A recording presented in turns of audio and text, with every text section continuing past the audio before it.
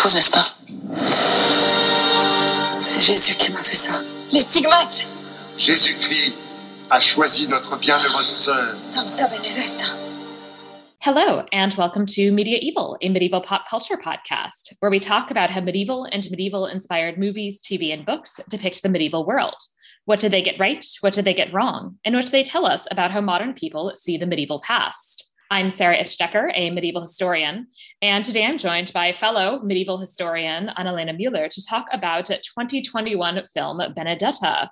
So Annalena, welcome. Hi, Sarah. Thanks for having me. Thank you so much for coming on. Would you like to tell the listeners a little bit about yourself and about why you, I guess, agreed to discuss this particular film, since I invited you on specifically for this? Sure. I'm a medievalist, like Sarah, obviously, and I'm a medievalist with early modern affinities, which probably comes in handy since today we're in the 17th century. And what also comes in handy is that I specialize in nuns, in medieval nuns. Yes. So I think it's the combination of the two that made you extend the invitation. Yes, exactly. So very, very glad that you were able to join me to talk about this recent and interesting film. Indeed. Very interesting film, yes. Yes. Benedetta was released in 2021, just a few mere months ago, directed by Paul Verhoeven. So, of course, somebody who is very much a, director with a kind of particular sort of, kind of auteur reputation and very much a kind of sense of, an aesthetic and a kind of set of goals and interests that he comes into in his films. It's actually not his first medieval film, although the other, Flesh and Blood, I have not actually seen. Me neither. I think The Basic Instinct, I think that's like his most famous. Yes. Yeah. And he also directed Starship Troopers, which is then a kind of like another direction in some ways, but some kind of thematic connections in some ways, I'd say. It stars Virginie Efira as Benedetta, Charlotte Rampling as Felicita, Daphne Patachia as Bartolomea, Olivier Rabourdin as Alfonso Cecchi, and Lambert Wilson as the papal nuncio in Florence. And he is actually the Merovingian in the Matrix movies. Oh, I didn't know that.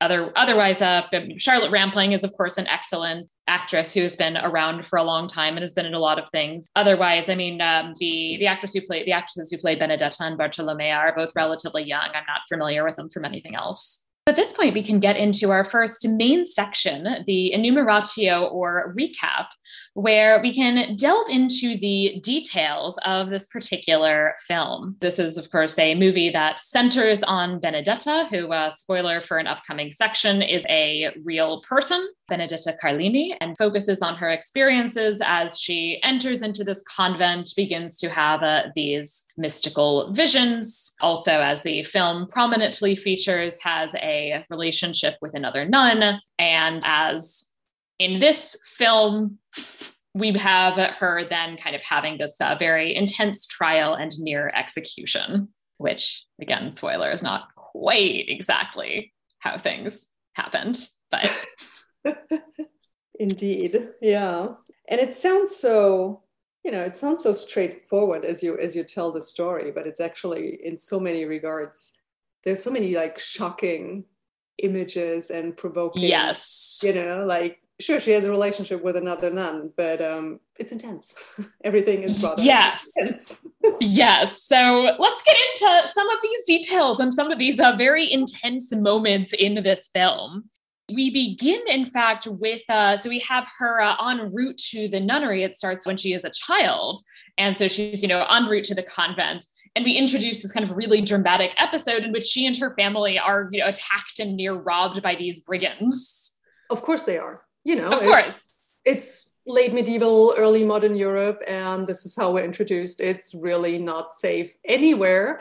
They're traveling to the convent, and then it's a Paul Verhoeven moment. You have like the apocalypse starting right away. And it's the first moment you're so grateful you're not living then, but today. Exactly. The sense of, it was very violent back then. Violence is this kind of constant and unrestrained presence in people's lives. Only, in fact, are they, prevented from further harm by the fact that Benedetta at this early age in fact seems to have something of a miracle performed on her behalf in the form of basically this bird shitting on this guy's head. Yeah. Because she said, the bird is like the spirit of the Virgin Mary, and then, this happens, and that kind of scares them off, basically. Because they're also all very religious, because that's the second Yes. thing we need to know about the period. Everybody, even the evil guys, fear God. Yes. Interestingly, the brigands fear God, but as we'll get into later, some of our ecclesiastical figures, in fact, they don't fear God quite a bit less. Yes. So she is brought into the convent. We spend some time haggling over what her dowry will be, since you need the dowry to enter the convent. Which is actually great. That was the first scene that I really, really liked. It was like, wow, he being Paul Verhoeven, he studied his the basic medieval economic aspect of monasticism, because and actually the abbess who does the negotiation is one of my favorite characters in this movie. Yes. She's really cool on most or many occasions, but I think this scene is actually fairly realistic. Yeah. Right? So, and also it's like he has to pay money, and I think then in oranges, so you have this mixture of food and naturalia. So when the first scene, when they are almost robbed, I was like, oh my God, this is going to be very long, 2 hours. And then, you have these abbess and they start the negotiation. I'm like, wow, this is actually a decent depiction of history. And I feel like the movie was a lot of back and forth between the two, between WTF and wow, well done. And oh my God, back to oh my God. Yeah, and I will say my general vibe of this film is that somebody involved, whether, Verhoeven or other people, consulting or something on this film, people did their research. Yes. They sometimes then ignored their research and did whatever they felt like doing. But people actually did research. And I will give this film credit for that, is that somebody learned something for this movie. Definitely. I would totally agree to that, because when they depict something wrong, I think they do it knowingly. So yes, they absolutely. do it not in many, Hollywood productions. You watch them as a historian, you go like, oh, come on, really? This is the Middle Ages. They're eating tomatoes, So it's like, and you're just like, okay, you didn't read your history book. But in this case, it was like, okay, he really knew, or they really knew what they were doing. So I do appreciate that part. Yeah. So she is brought into the convent. She brings with her this statue of the Virgin Mary, which she has received from her mother. Very important. Yes, which will come back later to haunt us in an unexpected manner. I mean, not unexpected in the sense that that was one of the things I knew about going into the film. Oh, you did? I didn't. I didn't. Yeah, that was one of the things that I saw or heard about at some point in the kind of conversation around this film. I actually knew that one was coming, and so I had a sense upon seeing the Virgin Mary statue at this point that yes, this is a foreshadowing statue of the Virgin Mary. Good for you. So you were spared the shock. Yes. Yeah. I read enough about the film that I had a sense of what I was getting into, I guess I would say.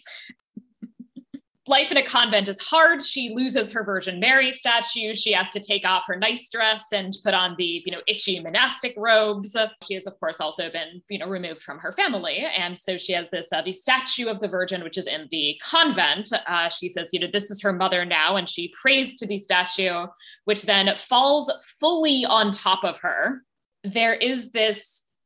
So she kisses the statue as it falls on top of her. This is one of these details that isn't coming from nothing, but that is interpreted to some extent in the kind of most sensational way possible. In terms, first of all, of I think the way the kiss is depicted, it is more sexualized than I think in terms of the way the kind of, the statue of the Virgin moved, and I felt it was because she wanted to kiss me in terms of the kind of original way that was described in our source material. The sense, I think, is of that as more maternal and less sexual. The statue also didn't fall all the way on top of her. It just kind of fell, started to fall toward her, but did not completely topple off the podium. Yeah, I think these scenes are, well, they're not subtle, but they are subtle, right? So they play with something, because you would, in pre-modern spirituality, I mean, it's fine to kiss like a statue of the Mother of God. It's just like, it's a very different kind of kiss that you would do. Yes. So Verhoeven uses this and twists, as he'll twist in the entire movie, like even innocent or religious gestures, and turns them into something sexual. And it's something, you know, that we just also that we mentioned. So he has a lot of the historical stuff right, like the itchy dress, that she's separated from her family. She complains about being lonely, and this is what monasticism is. Even if you live in a community, you live by yourself. It's the whole, and you're supposed to be living by yourself, right? So I mean, this is, so he has this complete awareness of these things, and then all of a sudden, like, you go like, oh, this is a really good historical movie. And then he does the thing with a statue, and she kisses her in not that way that you would expect. Yes. Yeah. And again, this is very much, and this will be a theme throughout the film, right? Is that, again, Verhoeven or somebody else involved did their research, and they're very much drawing on real knowledge and on late medieval, early modern realities in terms of the experience of life in a convent, in terms of mystical culture, in terms of things that we see in the kind of real accounts that we have of Benedetta's life, but often kind of takes them, I think, very deliberately in the kind of, again, most sexualized and most sensationalized direction possible. Definitely.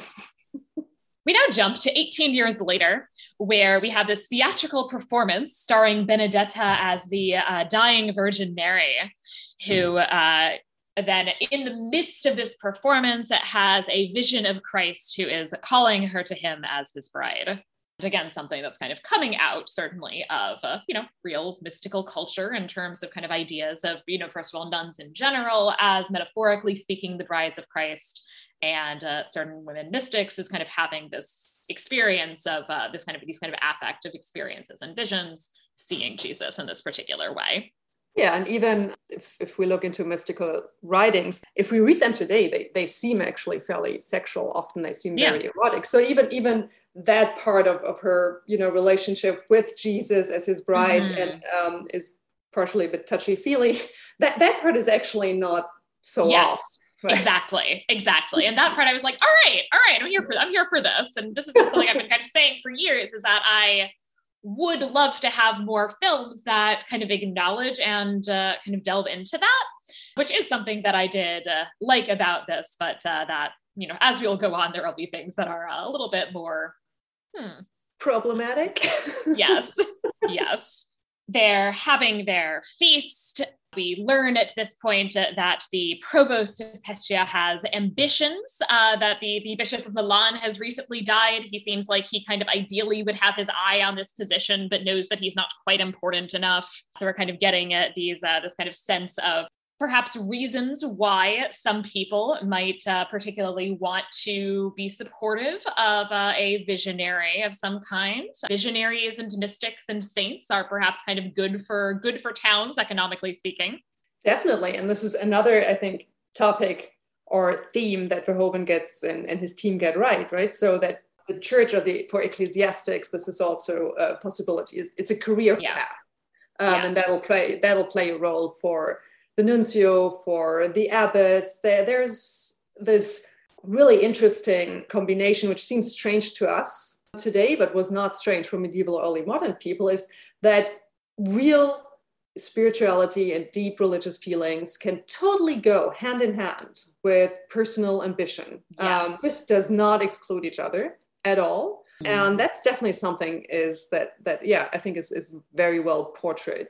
Yeah, and that it is, something of a trope, I would say, that you have often in films, these ecclesiastics who are portrayed often very much kind of as hypocritical, right? And I think the move with these is interesting in that I don't think they're quite as hypocritical as they typically are. I think there is more of a sense of them having genuine religious feeling, but that also coexisting with these ambitions and other goals. Yeah, I think this is definitely true for the abbess Felicita. who's just sort of a minor character in the movie, but she's one of my favorite. I think she's one of the most interesting characters because she's the most true character. The Nuncio, I think, is maybe more portrayed as hypocritical, like with his pregnant lover and builds milk, squirting milk, and getting back to the sensational part. But we might get to that though. Felicita I thought was excellent, and she's very kind of entertainingly snarky at points, right? Like she has the kind of best sort of dry wit lines over the course of the film. Definitely. We now at this point meet Bartolomea. We see her being chased and beaten by her father who is calling her, I can't remember, harlot, whore. I can't remember which exactly was the term the film uses at this point, but something along those lines. And she is saying that she then wants to enter a convent, and basically Benedetta and her family intercede and agree to, pay the dowry on this girl's behalf. I have a lot of thoughts, which we can continue to get into, about the choices of how they depict Bartolomea, that they're very invested in essentially creating this class difference, which I don't believe there's any evidence for. Actually, I'm not sure. I don't think it's we might, I don't know if we're going to talk about the book this is based on, because there are a couple of problems with that also. But it's definitely, I don't think the class difference is as marked in the sources as it is portrayed in the film. And let's talk more about this. Also, that the choices made, so, basically Benedetta is kind of showing her the ropes and, going, helping her get cleaned up, which also is done essentially in the most kind of sensational way possible, with a lot of accidental kind of breast grabbing. As it happens. Anyway, it's a new novice, Yeah, just, a little accidental breast grabbing between novices, going out to, show her where to go to the bathroom. At which point Bartolomea also then informs Benedetta of her recent past, which is basically that after her mother died, she was constantly and regularly raped by her father and brothers. Which kind of brings us back to the pretty much opening of the movie. In case you forgot, the pre-modern era is extremely violent and really, really dangerous. Yeah. And this is something that, especially given that it's like a weird throwaway line that is never really meaningfully dealt with, I was not fond of that particular choice in the script. And especially that it then leads into this flirtation as Benedetta's it's because you're so beautiful. It's a weird scene, and I did not like it. I'm with you. We see their relationship continue to develop along with Benedetta's visions. We have our interesting episode in the course of our devotions the following morning. Bartolomea kind of shows up late and then grabs Benedetta's ass in the middle of services, at which point Benedetta then has this vision of snakes from which Jesus rescues her in a slightly more kind of sword-heavy fashion than one often imagines Jesus. Yeah, it's the trashy splatter part that also repeatedly show up in this movie, right? So right. Yeah, that's one of those moments. And felt very much in some ways like there were these kind of points here and there where it's we're telling this story, right, which is centered on a convent. It intersects a lot of social and religious history. It's not your sword forward medieval epic. And it seems like almost it's like somebody got a note saying there aren't enough swords. Could you find another place to put in some swords? This can't be pre-modern Europe if there aren't any swords. Right. We'll give Jesus a sword to cut off the heads of the snakes. That'll do it. Benedetta is sort of trying to come to terms with her visions. We then have a kind of odd move, which in her relationship with Bartolomea, where Bartolomea bangs into this other nun. They knock some of the bobbins, so some of these kind of things that are used for their silk weaving work, into boiling water. Benedetta forces her then to pull out the bobbins with her bare hands from the boiling water. That isn't foreshadowing a toxic relationship. I don't know what is. Yep. Yep. And there's a lot of toxicity in this relationship, I will note in advance. And I will also note, like, on both sides, I don't think either of them are excellent partners. No. I'd agree. So there's a lot of issues that we are seeing here. Felicita the abbess is not quite impressed with this choice of Benedetta's. And kind of calls her out for her, like, oh, suffering leads us to God. And she's like, I'm not sure that means that you get to, like, inflict the suffering just as you choose. We also meet another nun, Sister Jacopa, who I will just sort of mention now she seems to, I guess have breast cancer. Yeah, probably. Yeah. It looked like a tumor sort of leaking. Another one of these images that kind of stay with you, at least stayed with me. Yes. Yeah. And it is, this kind of very disturbing image of, her, clearly being in kind of like late stages of, untreated breast cancer. She also kind of makes the seemingly sort of non sequitur remark, though I'll mention later what the source of this is, that she had once been a Jew, and also comments on the fact that, this other nun used to be a whore, and they, think I'm worse than her because I used to be a Jew.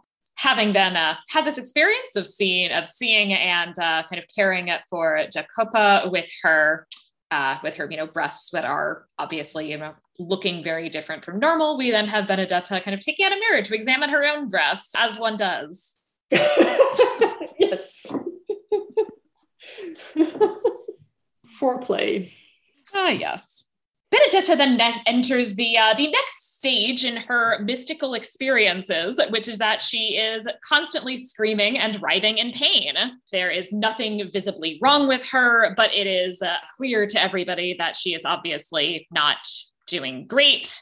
At this point, there is this kind of episode where, as she is lying chained to the bed, Bartolomea comes and kisses her and asks if she wants to be with her. There are, again, talking about how, this relationship has a lot of toxic elements. There are questions of consent in this particular scene. And Benedetta, meanwhile, dreams that she is being chased by bandits, that she is on the verge of being raped, and we've got what she thinks is like Jesus hacking at them with her sword, and then it turns out that's not really Jesus. It's just a whole real experience and set of visions. Just the usual. Just the usual. Bartolomea at this point is tasked to be Benedetta's constant attendant, given the fact that she is kind of going into these sort of fits of extreme pain. We also then, at this point, we have our return of our devotional statue of the Virgin that it is recovered as they are kind of looking through. I guess I was just kind of like digging through the drawers for some reason. I wasn't exactly I kind of missed what was the kind of context in which they kind of happened to come across her dress and her statue of the Virgin, but they do at this point. We have some more visions, including this one with Christ on the cross, who demands that Benedetta strip, as and I will say, as Christ on the cross actually has done in visions, that there are visions that kind of indicate that, like, we are not clothed in these particular mystical experiences. She touches the wound in his hands. We have a lot of moans in, intersections between pleasure and pain. And she wakes up naked and with her hand now bleeding. She's got the stigmata. Fun times. Yay. Yay. They had to come. It's like no mystic, like, who wants to be taken seriously can do without stigmata, though she doesn't have the whole deal yet, right? Yes, they are concerned about both the fact that she received the stigmata while sleeping rather than in prayer, as well as the fact that she does not have the marks of the crown of thorns. So she only has the wounds in her hands and feet and on her side. Because that's, I think, another interesting aspect, that even for the things nobody can explain, the inexplainable, the church will find rules. So, yes.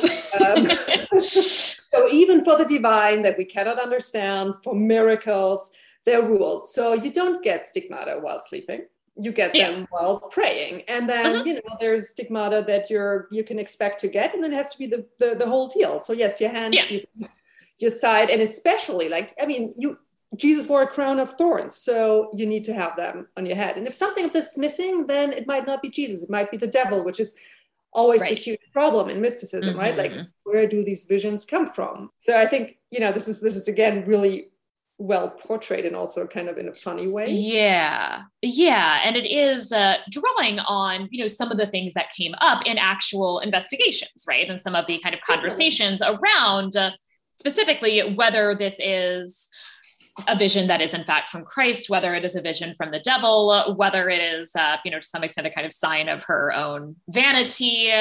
These are real questions that people were considering about Benedetta specifically, and about mystics in general, that these might be kinds of things that would be discussed and interrogated.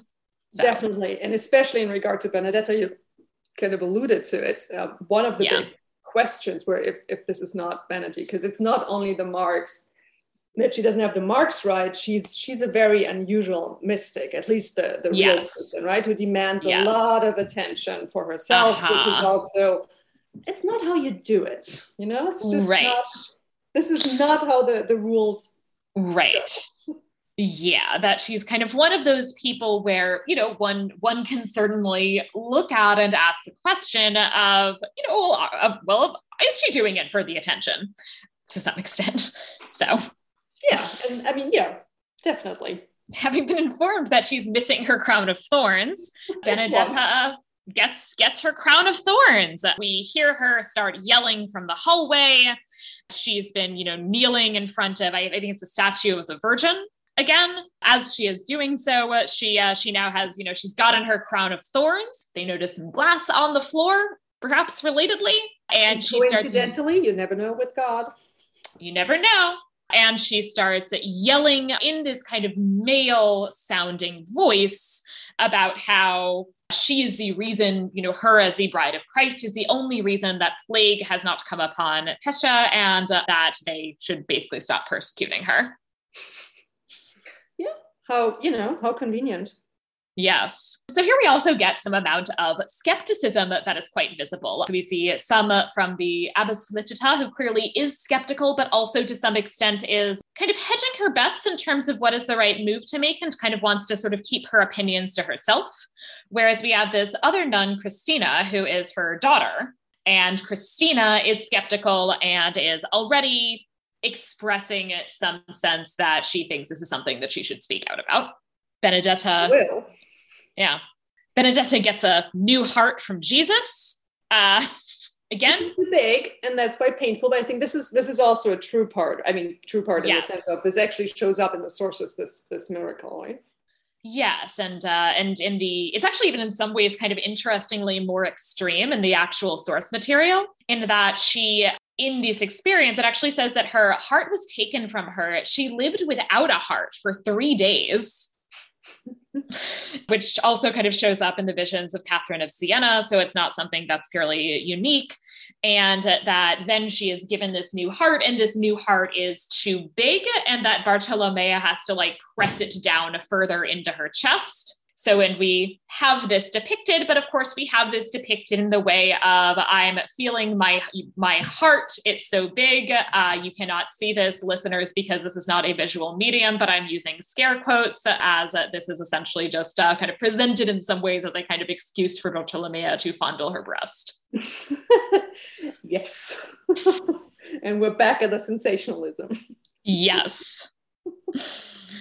At Mass, we now announce that God has decided that Benedetta is abbess now, which Christina protests about, because it should be the nuns who get to actually choose their own new abbess, and instead the provost has just kind of imposed Benedetta upon them in accordance with the supposed will of God. Felicita then, is, quite calm and gracious about this, but as she is moving out, she leaves open essentially this kind of little hole in the wall. So she kind of leaves this kind of peephole through which she can check out what's going on in the room. And I think that actually the convent, historically, the convent elected Benedetta. And so she was not imposed as abbess. It was, well, we'll talk about the convent later on, I think, but it's part of a reform monasticism, right? Which means that the abbesses were only elected for 3 years, which all, like in the movie, doesn't play. It's not important. But before this background, I think it's actually interesting that Verhoeven chooses to have the nuncio, a man, overrule the convent's traditional right of election. Right. And I think one of the things that I actually appreciate about the movie is that Verhoeven and his team address a number of issues within the church then and today. And I think one of the issues he's addressing is the role of women. Absolutely. The very limited agency of women. And I think this is one of the moments where this is particularly visible. So he has the bishop, the cardinal intervene, and the nuns actually cannot do anything against or about it. So I think that's pretty interesting. Yeah, which definitely was very interesting. On the other hand, I did have a slight kind of quibble in the sense of that her election was in fact a kind of normal and above board, her being chosen by the nuns. And so I found it to some extent frustrating that in some ways, like arguably the nuns in this particular situation did in fact have, or at least, exercise a greater degree of agency than they are then presented as having in this film. But I think it is interesting in terms of kind of thinking about the sort of back and forth, right? And the kind of way in which on the one hand, there is some amount of autonomy and agency, but on the other hand, that they are very much limited in really practical ways by male ecclesiastical figures. Yeah, so though I would argue that actually this is more true for today's church than it is for the pre-modern Interesting. Church.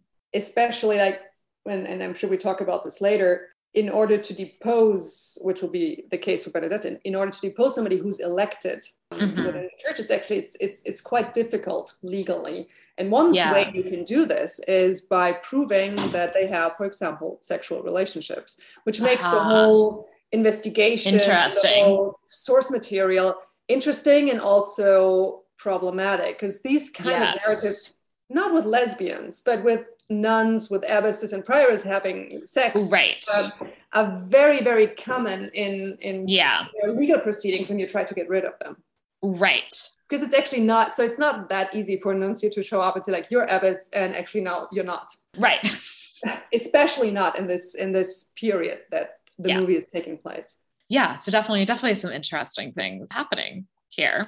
Jacopa has progressed further, sadly, in her illness. Felicita asks to stay with her, which Benedetta says, that's fine, but you have to, come to the next service because Jesus said so, that you have to be at my first service as abbess. And I didn't have a lot of laugh out loud moments in this movie, but one of my laugh out loud moments in this movie was when Christina says, oh, I'll stay with her instead. And Benedetta just responds, perfect. Jesus didn't mention you. Yeah, those badass moments. Just like throwing so much shade. So we know who the friends, those two girls will not be friends. Right. And Christina accordingly goes to confess. By confessing, she means telling on Benedetta to It's like I find it funny that like the boundaries between confession and like confessing, which is supposed to be your, essentially acknowledging your own sins and trying to find ways within confession to call out other people's sins. And this is, called out by the priest, right? By Father Ricordati, who is like, aren't you supposed to be confessing your sins? She's like, I accuse myself of the sin of silence.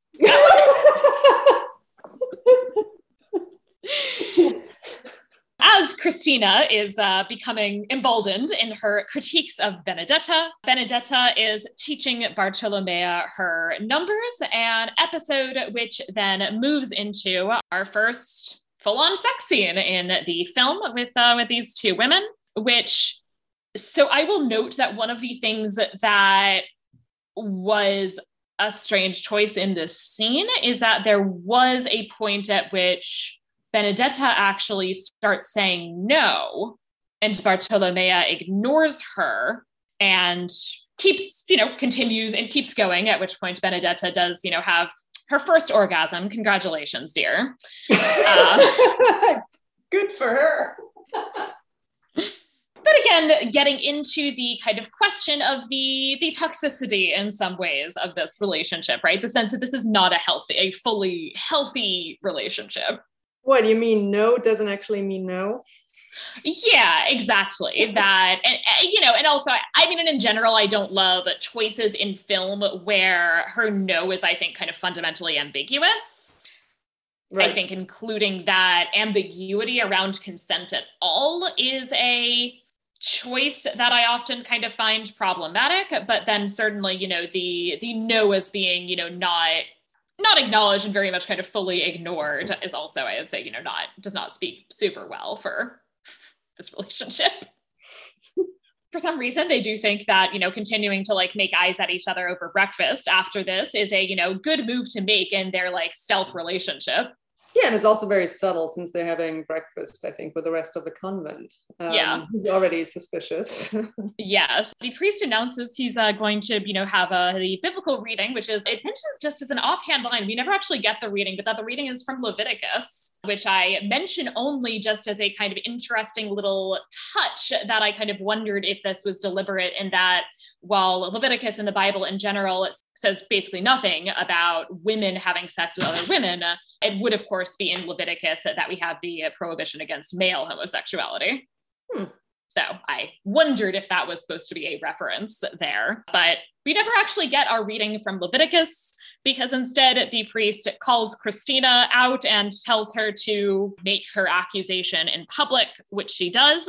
And Christina, in order to give added force to her accusation, takes it a step further in terms of actually claiming at this point that she has in fact seen Benedetta cutting herself, which she did not in fact see, right? And she came in at a time where she saw the glass and surmised that what had happened is that Benedetta had cut herself, but that she did not actually kind of see that happen, and now claims that she had, and that she told Sister Felicita as much. And Felicita does not back her up, which, to be fair, she said she wouldn't. Right, but I guess Christina kind of hoped, since Felicita is aware that Benedetta is a fraud, and since Christina is Felicita's daughter, that she probably hoped in that situation her mom would help her out. This is the only way to explain her shocked and shock and disbelief at Felicita not doing it. Though, and want her. Yeah, and the two, I would say, also just having a very different attitude toward this whole situation, right? That both of them are clearly skeptical of Benedetta, but Christina is responding with, I would say, some combination of principle and maybe some amount of personal dislike in combination. And Felicita is very pragmatic about the whole situation, right? That in terms of kind of thinking about her own future and her own position, she does not think that she does not think that denouncing Benedetta at this moment is the way to go. And she is standing by that not being the right choice. Yeah, and having a mystic, a potential saint, is definitely good for the convent's economy, right? This brings, Felicita, this is how we met her, right? As really the mother and the manager of this congregation of nuns. So she keeps thinking about the good of the institution, and which is, she may not believe in Benedetta, but many people do believe in her at this point, and that's good for the fairly young congregation in a town that has many convents and that are in competition with each other. So Felicita, looks for the greater good. Yes. Benedetta, again, at this point, speaks in a male voice. She says Christina is possessed by Satan. She must have the devil driven from her body, and Christina flagellates herself. This is something else that is linked to a real episode of Benedetta getting something of a reputation for being perhaps a little overzealous in disciplining other nuns while abbess. And while not, disciplining herself. So, I mean, Yes. She will pretend to flagellate herself, but she really doesn't, or at Yes. least doesn't go, doesn't really go at it, while she expects pain from Yes. her subordinates. So, and it's one of the points of criticism that, we find in the trial against her, right? So yeah, that in fact there is this accusation made at some point that she's supposed to be flagellating herself, and she just takes dips her fingers in some of the blood that's already on the whip and like rubs it on her back. it's also pragmatic in a way, but Yeah, right. But Christina is very clearly properly flagellating herself. And, once again, this is being done very much in the most sensationalist way possible in terms of the depicting of this whipping. Our statue of the Virgin Mary is back. And our statue of the Virgin Mary is now a Virgin Mary dildo. And I so did not see that coming. So it's like, really? Yeah. This was one of the things that I think at some point I heard, and I said, and the first time I heard it, I was like, that doesn't really happen, right? Like that's a joke that somebody's making about the movie. It's not really something that's in the movie. And then I read something else. And I'm like, oh, that's in the movie. Okay. So I did know it was coming before actually seeing the film. And it's still pretty shocking to actually see that happen. Yes. And you don't even have to, I don't, it's not shocking because one is necessarily religious. I don't, somebody who's really a devout Catholic, that must be. Right. And I'm not sure they would actually be watching that movie in the first place, but that, it is very, it's a provocation. It's meant as a provocation, but I found it interesting that it actually works also without being a devout Catholic. So I was shocked. I was like, that's either a very specific fetish and it's definitely not historical, because I doubt that people who, as we talked about earlier, there's no problem for pre-modern people to combine a deep feeling of, spirituality and religiosity with pragmatic ideas, but I don't think they would have gone quite that far. So right. And as well, right, that as we've also touched on, that there is obviously language that we read that kind of reads very intensely sexual in mysticism. And as we will talk about, there are, ways in which that is certainly coming up in Benedetta's trial, that she maybe kind of crosses lines there beyond what is kind of considered to be a kind of acceptable intersection between sex and mystical experience. But well, this, I guess I would say, kind of crosses yet another line beyond anything that she actually did. Definitely. Even in the most erotic, mystic narratives, I don't think, prove me wrong. I'd be interested in writing an essay on this. But, if you find an example of a Virgin Mary dildo in late medieval mystic writing, let me know. But I really just doubt this exists. This is just too much. Yeah. And, I'm neither religious nor to the extent that I have a religious affiliation. I'm Jewish. And so I have, no personal connection to the Virgin Mary. But I was shocked, and it is kind of crosses a line, right? It's just yes. Yeah. It's just not sexy. I'm sorry. I'm going to say it's just not sexy. No, I don't think it is sexy. No. It's shocking, but it was also kind of hard not to kind of, think about, because we do have her kind of sanding off the rough bits, but even with that, it's kind of hard to think about, I'm not sure this is quite the right shape, in terms of I don't know what's protruding at various, I don't know. I'm not sure. Doesn't appeal to me. And I don't know, if people, everybody who's listening, if they've seen the movie, but this scene is really very explicit, and I feel it's long. It's not just, they don't just show a Virgin Mary dildo and in the camera. It's, that would be one thing, but no, it's more. it's really you see insertion. Yes. Very pretty clearly. Yeah, we see more than we ever wanted to see, at least, speaking for myself. Yes, I would agree with that assessment. For me, honestly, I feel like also I will say part of the shock also comes from the history of the object itself in Benedetta's life, right? That is presented as this like thing from her childhood that was a gift from her mother. I feel like that also makes it actually some like weirder and more uncomfortable. And isn't the statue sort of supposed to replace her mother? I mean, like if we bring Freud in this, oh, yes. we could probably add another hour or two just discussing adding a psychoanalytical perspective on this. I'm not even sure I want to go there, but it's, yes. endless options of interpretation here. Yes. We also see somebody spying through the peephole. Of course. I mean, it's Chekhov's peephole, right? We made sure to have the peephole demonstrated. So now we have to look through the peephole. And of course, when we're looking through the peephole, we have to have the person looking see by far the most shocking possible thing that they could see in the context of this film. I guess God is also shocked because out the window they start seeing red, and there is a comet directly above the convent. Can you blame God? Meanwhile, Christina jumps off the roof and kills herself. Yeah, we're definitely reaching like a first peak in this movie. Like everything is coming together. So suicide, also a mortal sin, of course. Yes, also a mortal sin. This, I will also note that this is something that I do not believe has any link to reality. I didn't see anything about this. No. Yeah.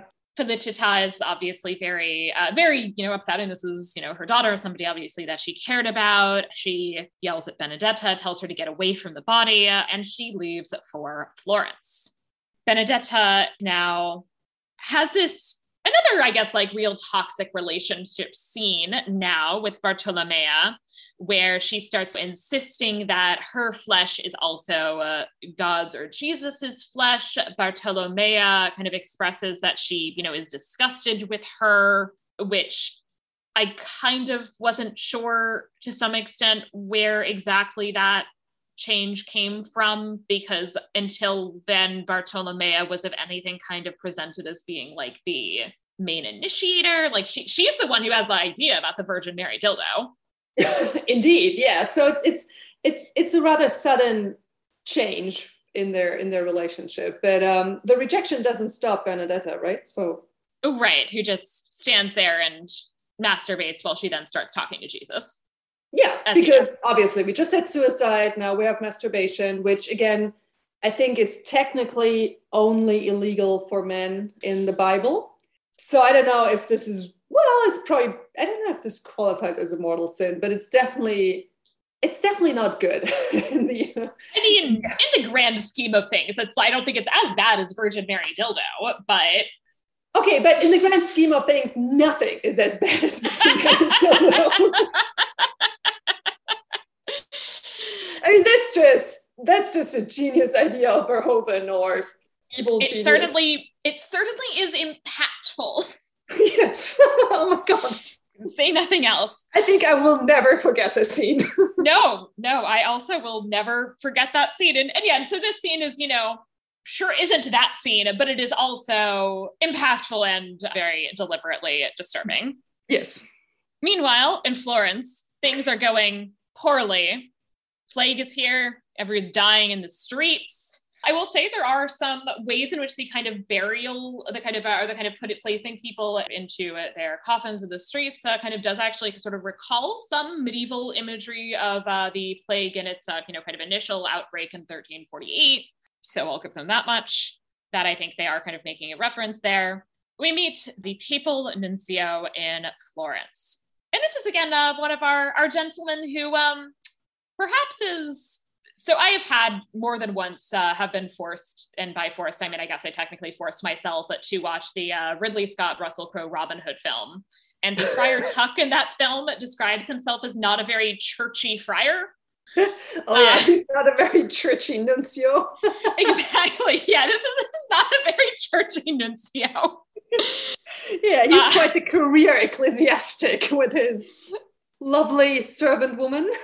Yes, his pregnant mistress, who was wearing this dress, which even, initially when she walked into the room, my first reaction was just like, that dress is, barely holding your breasts in place.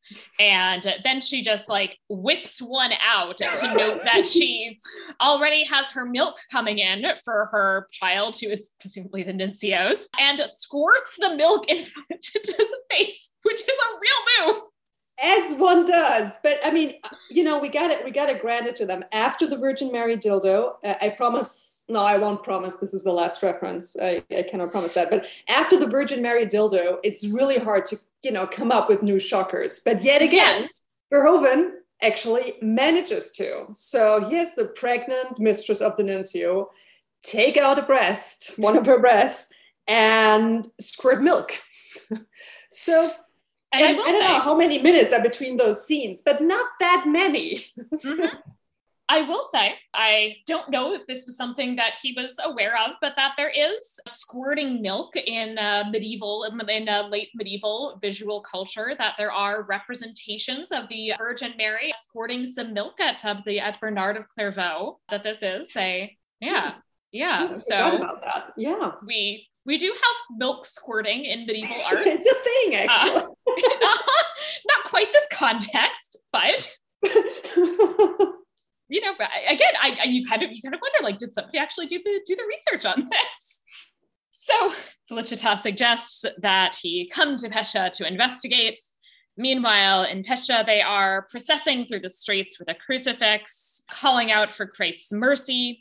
Benedetta at some point then eventually genuflects before the crucifix and announces that the comet is in fact a sign that God protects them, and that specifically he will be protecting the city from the plague, basically because Jesus likes her so much. As part of that, they do also, in addition to the spiritual step of, this procession and this prayer, they also take the very practical step of at least attempting to shutting the gates and not letting anybody in. Yeah, and it's like, so the movie was done before Corona, right? So this was actually finished before Corona, and Verhoeven held off sending it to the movie theaters because of Corona. So, but the whole quarantine thing and situation kind of, has a very up-to-date. Yes, it has residences. Yes. But again, I do appreciate this because, and especially with our, current plague times, you often, see this kind of discourse basically saying that, anything that we do badly is a quote medieval handling of the plague. Yeah, they did it actually. They knew, Yeah, they exactly. Knew about Exactly. They wore masks. I mean, they kind of. They didn't know the details, but the basic things. They figured out in practice, what worked. And so I do appreciate that they actually, we see them taking this very practical step that would be a quite effective one of, if plague has not reached the city already, then not letting anybody into the city is a good way to avoid getting the plague. Yeah.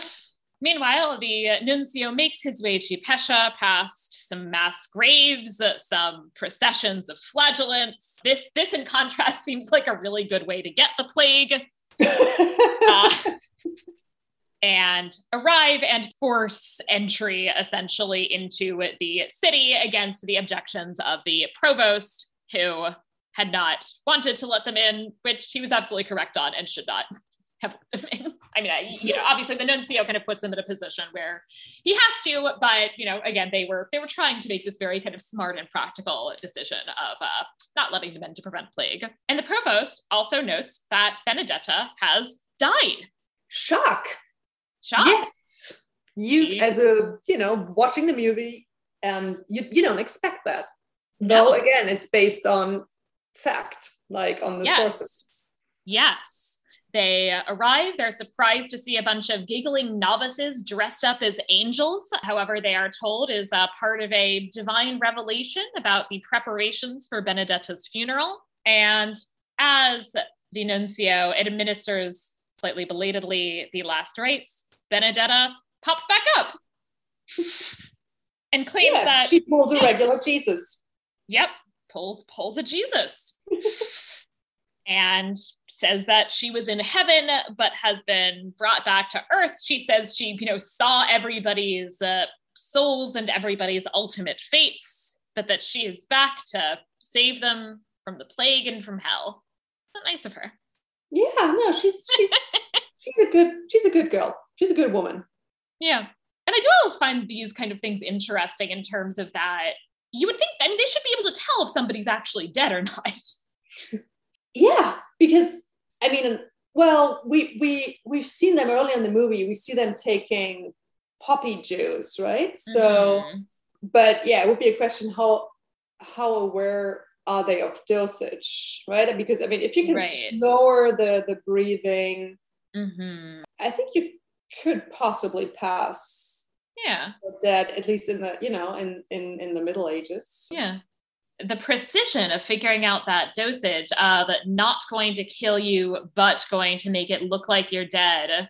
I think it actually is conveniently, right, because I think it is actually conveniently precisely 3 days. Again, isn't that pulling a regular Jesus? Yeah, that is absolutely pulling a Jesus. And so, yeah, kind of interesting. So yes, she pops back up. She's is informed as she awakens that the fires of hell are maybe not the ones she should be worrying about at the moment, but rather the more worldly fires, as she is being accused of heresy and blasphemy. And bestiality is the term that they actually use. At least I didn't quite catch the French, but in the English subtitles. Huh. Well, I guess that would be for having slept with a woman, right? And I mean, because it's technically not sodomy, right? Well, I mean, it would be the only explanation that's what they're sort of getting at, right? Right. Because, well, I mean, actually, no, this would be pure speculation. But since nobody accuses her of having had sex with an animal, right? Right. Yeah. So I was surprised. Given that there's no terminology for lesbian sex. Yeah. And homosexual sex, which would be, sodomy, or that would be the term used for men. So yeah. But I think it is interesting in that it does to some extent sort of reference the fact that to the extent that there is discourse about same-sex sexuality, the vast majority of it is really only talking about sex between men. And the idea of sex between women often seems to have kind of barely occurred to people.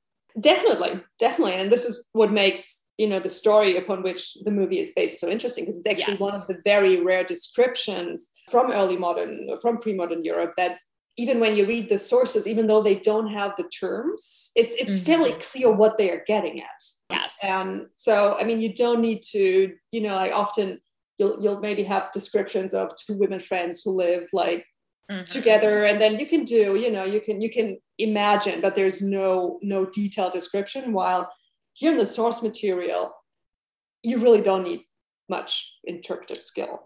Right. Yes. It is a very detailed description. And, in that sense, maybe not the specifics, but the explicitness of the film is, to some extent is, also is, mirroring the medieval source material. Yeah. In that, these sources, do not kind of shy away from describing in detail what happened. So. No, but this is also, I mean, like that's when we're back at medieval texts in general, like we've alluded to when we talked about mysticism. I mean, they're not very shy, right? I mean, this is no, yeah, they're not prudes. No, not at all. In a convent either. So yeah, I mean, so that part is maybe more again like surprising for us because we have these ideas of the Middle Ages. Yeah. Right? Then their very crude sense of humor and language that they did have. And that is something that I did appreciate about the film, because I feel like it is so kind of common, right, to essentially to kind of take the view of the Middle Ages that basically the kind of Victorians who were sort of prudish tried to present of the Middle Ages, right? That we kind of have that medievalism as so ingrained in people's minds, and the kind of just general assumption that basically, well, we must have just kind of gradually over time gotten less prudish. So therefore back then they must have been very prudish. And so I do like that in this film, we allow us to kind of move away from that. Yeah, definitely. Because I think compared to some of the medieval literature, we're still we're prudish, and they still aren't. So we're worse than they are.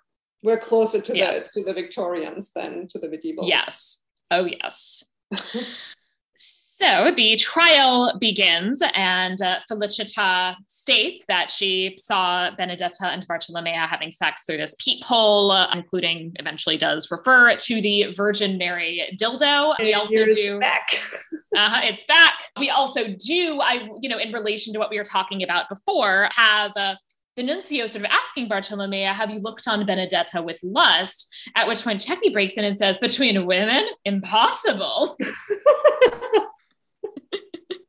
But this is actually mirrored until the 20th century, that homosexuality was illegal in many countries, but usually in most cases only between men, for the very reason that, that it just doesn't occur to them. That women could actually, and at the same time, of course, the woman is always the temptress, right? So it's like, I don't know, it's schizophrenic. No, it is. It's really bizarre and really interesting that just like there is, I feel like there's just such a long history that even kind of shows up sometimes in like things that men say in the 21st century that kind of reveal that they just like fundamentally like don't understand, like, but how could sex happen without a penis? That there's just like this fundamental like inability of men to kind of get how sex could not involve a penis. Well, that's where the Virgin Mary dildo comes in, at least, in the movie, to help men understand. Exactly. Maybe that's the point of the Virgin Mary dildo. Maybe for the male viewers. Right. On a less cheerful note, Bartolomea is taken to our casual makeshift torture chamber in the convent and is tortured and confesses. And I will note that there is a torture instrument that, is called the Pear of Anguish and is presented as specifically a very kind of sexualized mode of torture. Essentially a kind of sexual, kind of torture linked with sexual assault. That's something that was presented as being inserted into her vagina. I will talk more about this, but I will just say for the time being that this is not original to Verhoeven, but it is also not reality. So she ultimately confesses under torture. She reveals the Virgin Mary dildo, which has been hidden in the hollowed out pages of a convent account book, which honestly, I'm watching this and I'm like, they cut up the account book? I know, right? No, that's such a fascinating source. It's such a fascinating source. It's very, potentially pragmatically important for the convent. It's like, I'm like, that's what I'm shocked by, is that they've cut up this account book. Benedetta, speaking again in this masculine voice, accuses him of blasphemy, of mocking her as they, as they mocked me on the cross, right? So speaking as Jesus, and says that plague is coming, and she's correct. Felicita, we see, has the plague. And the nuncio, right? So and the nuncio. So plague as predicted, running through the like mass graves and the people who had plague who started poking at you through the window. That wasn't in fact a great way to get the plague. The two of them have the plague. They are trying to keep that under wraps for the time being. The nuncio signs the order of execution for Benedetta. Benedetta requests both to pray with Felicita and to be led into the square on a donkey, like Jesus was led into Jerusalem. The nuncio is like, Jesus reference. Right. And the nuncio is like, obviously I'm not doing that. Why do you think I would ever agree to that? Can't blame a girl for trying. Oh no, I love the move of asking for it, but I also just love that the nuncio is like, I know that reference. We're not doing that. But she is allowed to go and pray with Felicita, who is in this moment on her deathbed, to some extent, I would say, kind of comforted by at least kind of wanting to believe, perhaps, in Benedetta's visions. Certainly the fact that she says that Christina has made it into heaven is, I would say, something certainly that helps there.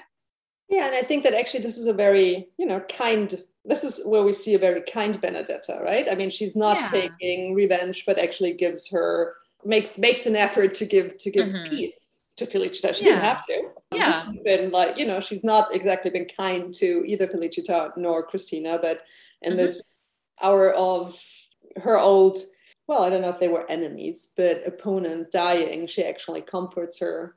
So yeah, actually, I kind of, there was a soft and nice side we saw of Benedetta there.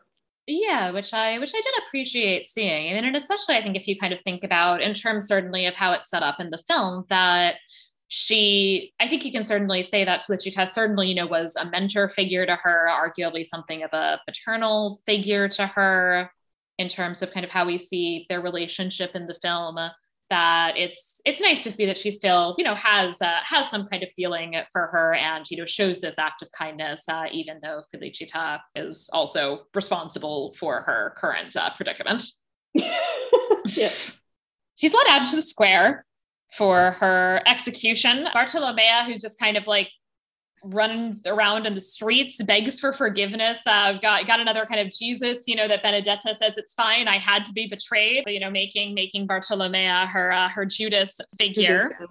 Well, the crowd is not on board. The nuncio basically tries to talk Benedetta into confessing her sins so she'll instead be strangled. Basically, it seems like in the hopes that it'll calm people down, or at least that then people will, be turned against Benedetta instead of against him. And things don't work out quite as he hopes. She starts speaking as Jesus, saying that they will not be spared the plague, basically because they've been mean to her, and that the angel of death is here, and up pops in Felicita dressed in black, and who reveals that she has the plague and accuses basically the nuncio of being the reason for this. The crowd goes wild. We've got this kind of really interesting moment where we really kind of turn this scene into this kind of like battle almost, as the crowd, they actually stone the executioner, who then, drops the firebrand and, actually lights Benedetta's stake. Bartolomea and various other women do end up going and untying Benedetta and rescuing her. Others go attack the nuncio, who eventually is kind of stripped to reveal indeed that he does have the plague, and this lady just fucking stabs him to death. Yeah, because this feels again like a scene where somebody on Verhoeven's team told him, like, we had swords early in the movie and we had violence at the beginning. We need some more violence because this is like the Middle Ages or pre-modern Europe. So how about we have like everybody kill each other and, have flames and violence and... Right. And this is, I would say, one of the kind of big, I would say in some ways the kind of most kind of dramatic departure, at least from these sort of outlines of what we actually know, in that she does not actually seem to have ever quite been, slated for execution. And that therefore there was not, I'm sorry to say, a like pitched battle involving, revolt against the representative of the papacy. Didn't have that one. No, sorry. Nuncio dies. Felicita walks into the flames. It's a lot. It's a lot. Benedetta and Bartolomea awake nakedly the next day in some shack somewhere. So they made up, in other words. Yep, they made up, but the reconciliation will be short-lived because Benedetta says that she has to go back, and Bartolomea says no. Like, why would I do that? Yeah, it's like, and why would you do that?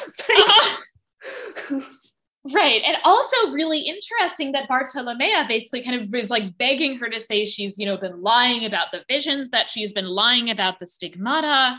And we have this impression here, which I do think is interesting, that at the very least, Benedetta is presented certainly as believing everything that she has said about her experiences.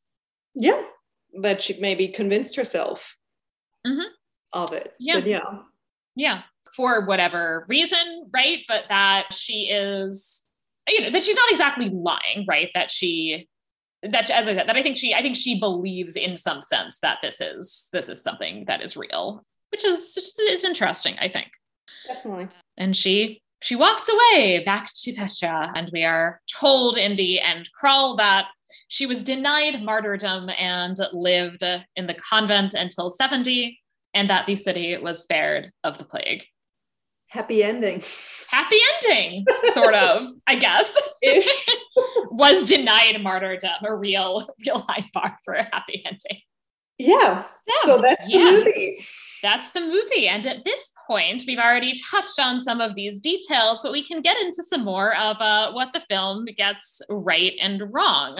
So let's talk a little bit about convents and about the Theatines, because there are some details that I think it does really well that we've already touched on, right? The sense about, being important to have a dowry to enter a convent, and that there are these negotiations that occur around that.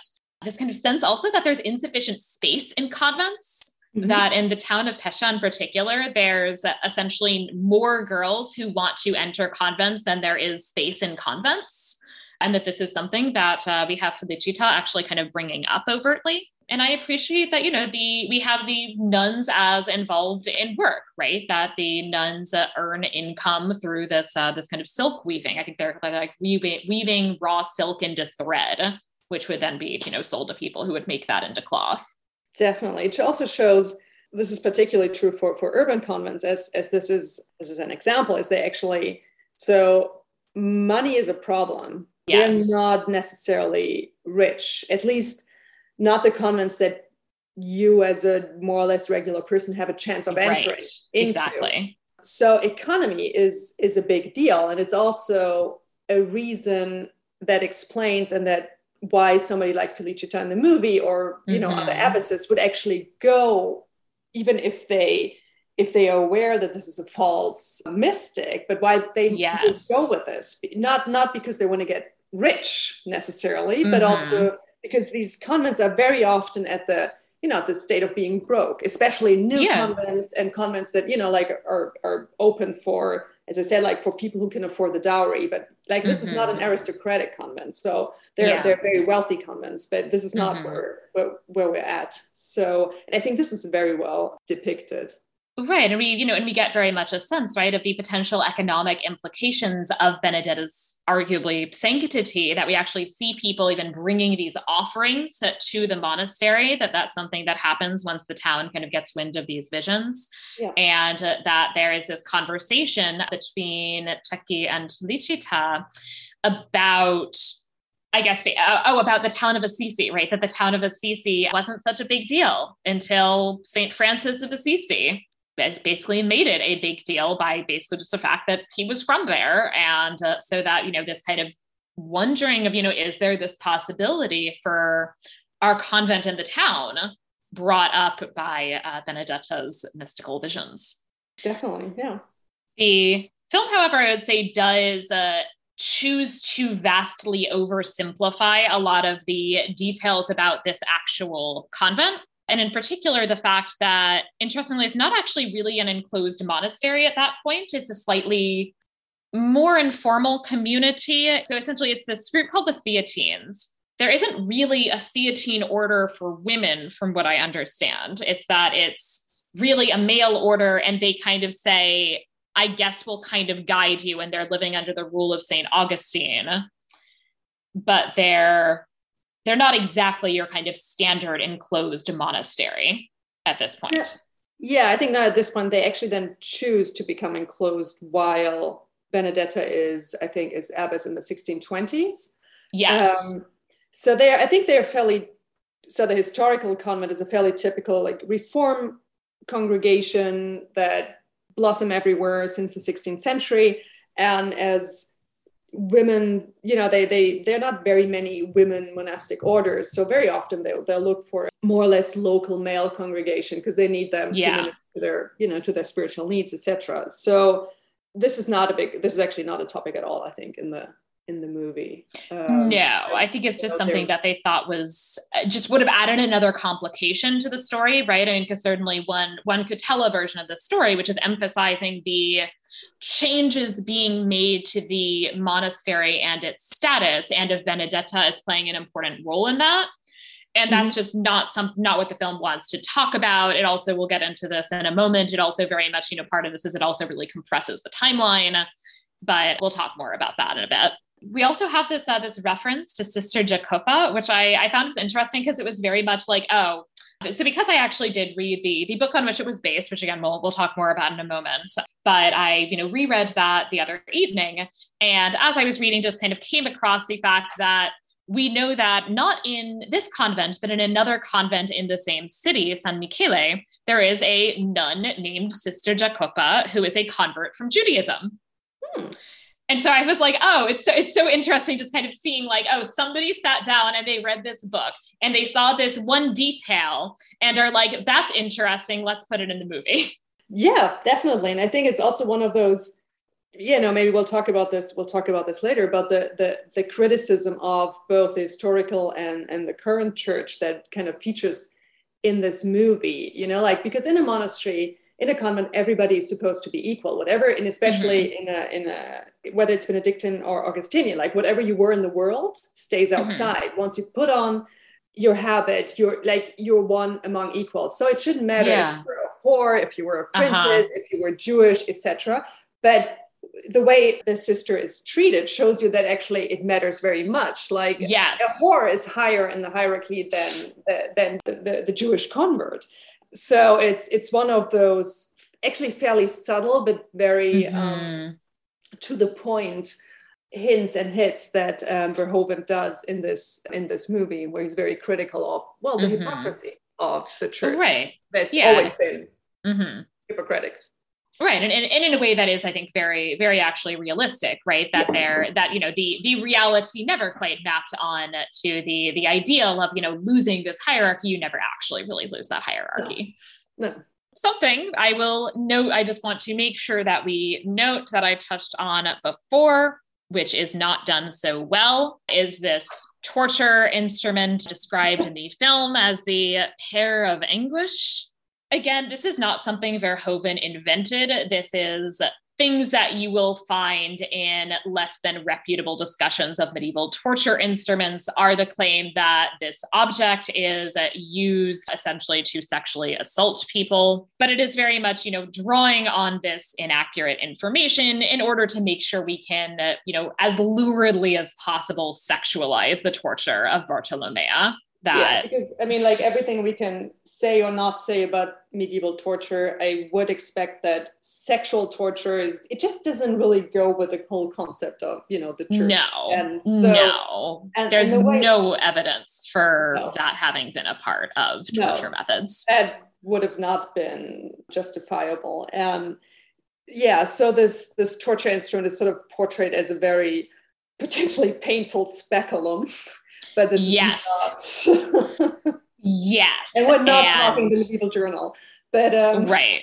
And in terms of even the object itself, so I will note, there seems to have, from what I was gathering in terms of what I was reading, some debate about whether it was ever used, and if so, whether it was ever used. If it was, the earliest, by the way, I will note, just would have been the 16th, around I think the 16th century was the date I saw as the earliest possible use.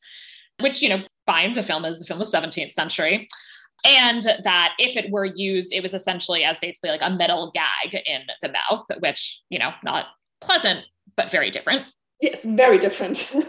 Very different. And, and I very rarely necessarily want to defend the pre-modern church per se. I mean, especially as somebody who's Jewish, there's not a lot great that I can say about the pre-modern church necessarily. But what one can say is that sanctioned torture, which is essentially rape, is not a thing. That level of sexual sadism is not a part of church procedure. No, they drew the line somewhere. Verhoeven didn't and doesn't, but the medieval church and the early modern church did. Yes.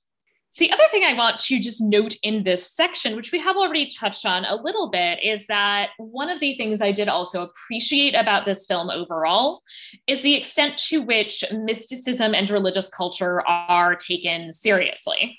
Yes, definitely. Which is something that is a big kind of pet peeve of mine in a lot of the films that I watch for this podcast, that a number of them, essentially, everybody is either hypocritical or just like a 21st century atheist. And so the idea that you have these people who seriously believe that, I think it is interesting that even, Benedetta is portrayed as to some extent kind of really believing in these experiences, even if a lot of the things kind of, for us as the viewers sort of cast doubt upon them. That I think the film kind of does interesting things in terms of taking religion seriously. Yes, I agree very much so, actually. And I think it's something that is actually very difficult, because mysticism is something, at least to me, it's something that is so strange and so difficult to actually grasp. And, even as a historian of medieval monasticism, this is something I usually run away from, even when I have to explain. I mean, I've taught, I taught this in class to students. And so I can sort of intellectually kind of explain it, but it's something that is so, it's maybe among the most foreign things of medieval religious culture. And I think, and I'm not religious either, so this doesn't help, because I would imagine if you're like, profound Christian or Catholic, you can maybe sort of have some sort of access to this. But so this is actually something I was really, really impressed with, because it's something I struggle with, to the point that I'm like, I don't want to work on this, because it's like, I have to, I come to a point, it's like, I cannot understand this, because it's too far away from everything. And it's because it's so emotional, mysticism is an emotional connection to God. It's love, it's pain, it's eroticism, it's everything. But because you kind of, I feel you need sort of an emotional access. Yeah. Like a lot of things about medieval religion, medieval society, you can actually bridge intellectually once you know enough about how this world worked, and you know enough about feudalism and whatnot. You can actually get to this. But mysticism for me is one of the things I can never get. And so I was actually really impressed that Verhoeven and his team managed to get it. And because it is such this like internal, and it is this like internal and affective thing. It's something that I find really fascinating, and that I always kind of find interesting in terms of teaching and getting a sense of the students' reaction to this as well. But then it is also something that, I cannot personally connect with what this experience actually would be like. And I do think that, it does this really, I think it does a really effective job of visualizing it. Yeah. I mean, still not a movie I would, show my students like, hey, this is how the Middle Ages worked. I wouldn't go that far, but because no, but I mean, it's one of those themes in the movie where you actually, I think, get a sense that Verhoeven and his team, they know what they're doing, despite all the provocation and some of it cheap provocation. But there's a deeper understanding and knowledge of church, of theology, of religion. Absolutely. Which is probably why the movie, this is why, when I first, I know we'll get back to this later, but when I first watched the movie, I just want to say, this is trashy. And it is, but it's also not, which is what makes it so interesting. Because it's like, I want to hate this movie, and yet we've been talking about it for for quite some time. And it's like, because it's interesting. It's not just trashy, right? And I will say that while I wouldn't exactly, show this to my students and say, this is how the Middle Ages worked, I do teach a medieval at the movies course where we talk about films and the way in which they kind of both represent and help to instill perceptions about the Middle Ages, as I also obviously do on this podcast. And I think that this film would be really rich for having some of those conversations about, the combination of what it does well and what it doesn't do well. Definitely. Yeah. Whereas there are some films certainly that really I just kind of dunk on aggressively because they do not do well. So. Right. So at this point, I think we can get into the Historia et Veritas segment, where we talk about a real person, event, or phenomenon. And today, of course, we will be talking more about the real life of Benedetta Carlini. And of course, the fact that this is one of the rare movies that is technically based on an academic book by a real scholar. So Judith C. Brown's Immodest Acts, The Life of a Lesbian Nun in Renaissance Italy. So I'd actually love to get your perspective as somebody who works on medieval women's monasticism and, touches on early modern as well, on, I guess, kind of how this book is seen in the field and kind of what some of these sort of discourse is about this book now, especially as something that is a little bit older. This came out in, I think, 1986. Mm-hmm. I think that's important to say. It came out in 1986 because this is where a lot of, I think, justification will draw from. It's always easy to, come down on something 40 years later. Right. My guess, like the current discussion of the book in the field is that there is none. And I actually think that for the most part, that is okay because the book does not meet current standards in the field. It starts out with a title. What's a lesbian nun? And the Renaissance in the 17th century. So I mean, but like we could start there. But this is like hair splitting. I think the main issue with the book is so that Judith Brown found an amazing corpus of sources. Yes, she has the documents from the trial, and these documents tell a fascinating story. And she tells the story, she does some background research on, the people involved, but she never really questions her sources. Now, 30 some years later, we know that especially when there were reforms going on or the hierarchy of the church took issue with what went on in a convent, there are certain ways and procedures they went about that were completely typical. And one thing is you start an investigation, you send a visitor, and they write up a report. And usually in these reports, you find topoi. And these usually involve sex, or very often they involve sex. So I had a lot of these in my own research, and they're usually not very creative. Like you have the impression they have like a canon law book next to them, and they go like, what's illegal? Oh, let's see, silk clothes. Silk clothing is a big issue, and having sex and children. So you find these topoi then. In these reports, and some historians in the meantime have gone through the pains to fact check. And Jean-Marie Le Gall actually did this, which I think is a great example. So you have this prioress who's deposed, and the reason is because she was supposed to have had a child in the year that just gone by, and the historian actually identified the nun in question, and turned out she was 79 at the time, 79 years old. So this is the fun part about these sources, is they're not very good necessarily. Like it's easy. It's fairly easy to not always, but often enough it's fairly easy to check like if the story is made up. And there are things that arguably reveal more about perceptions and tropes than they do about real things that are actually happening. Yes, and something I think I said this earlier. It's like if you have an elected church official, be it an abbess or an abbot, you cannot just go as a bishop say like, okay, now you're fired, right? So you actually need to have certain reason to depose somebody, and they need to break church law. And one of the things is sex. And some of these lawyers or visitors are more creative than others. I don't want to say that this, that the story is false. I don't know that. Actually, I think it would be a great master thesis of some, like Italian MA student to actually do some fact checking on this. And look more into what the movie is alluding to. The like all the interest and agendas that people have who are involved in this. So why do they want to get rid of Benedetta? Probably because she's a false mystic. Right. This would still, I mean, what is certainly the case is that the story they come up with, this lesbian relationship, is unusual, even for the more creative visitors, lawyers.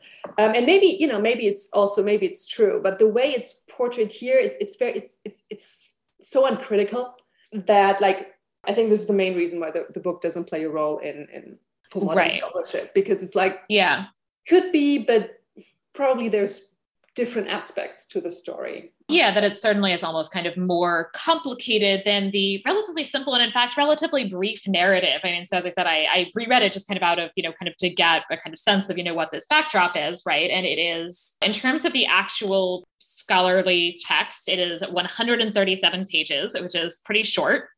But it's fun bathtub reading. I mean, it's good reading. Yeah. Oh, yeah, it's really fun. It's really a fun read.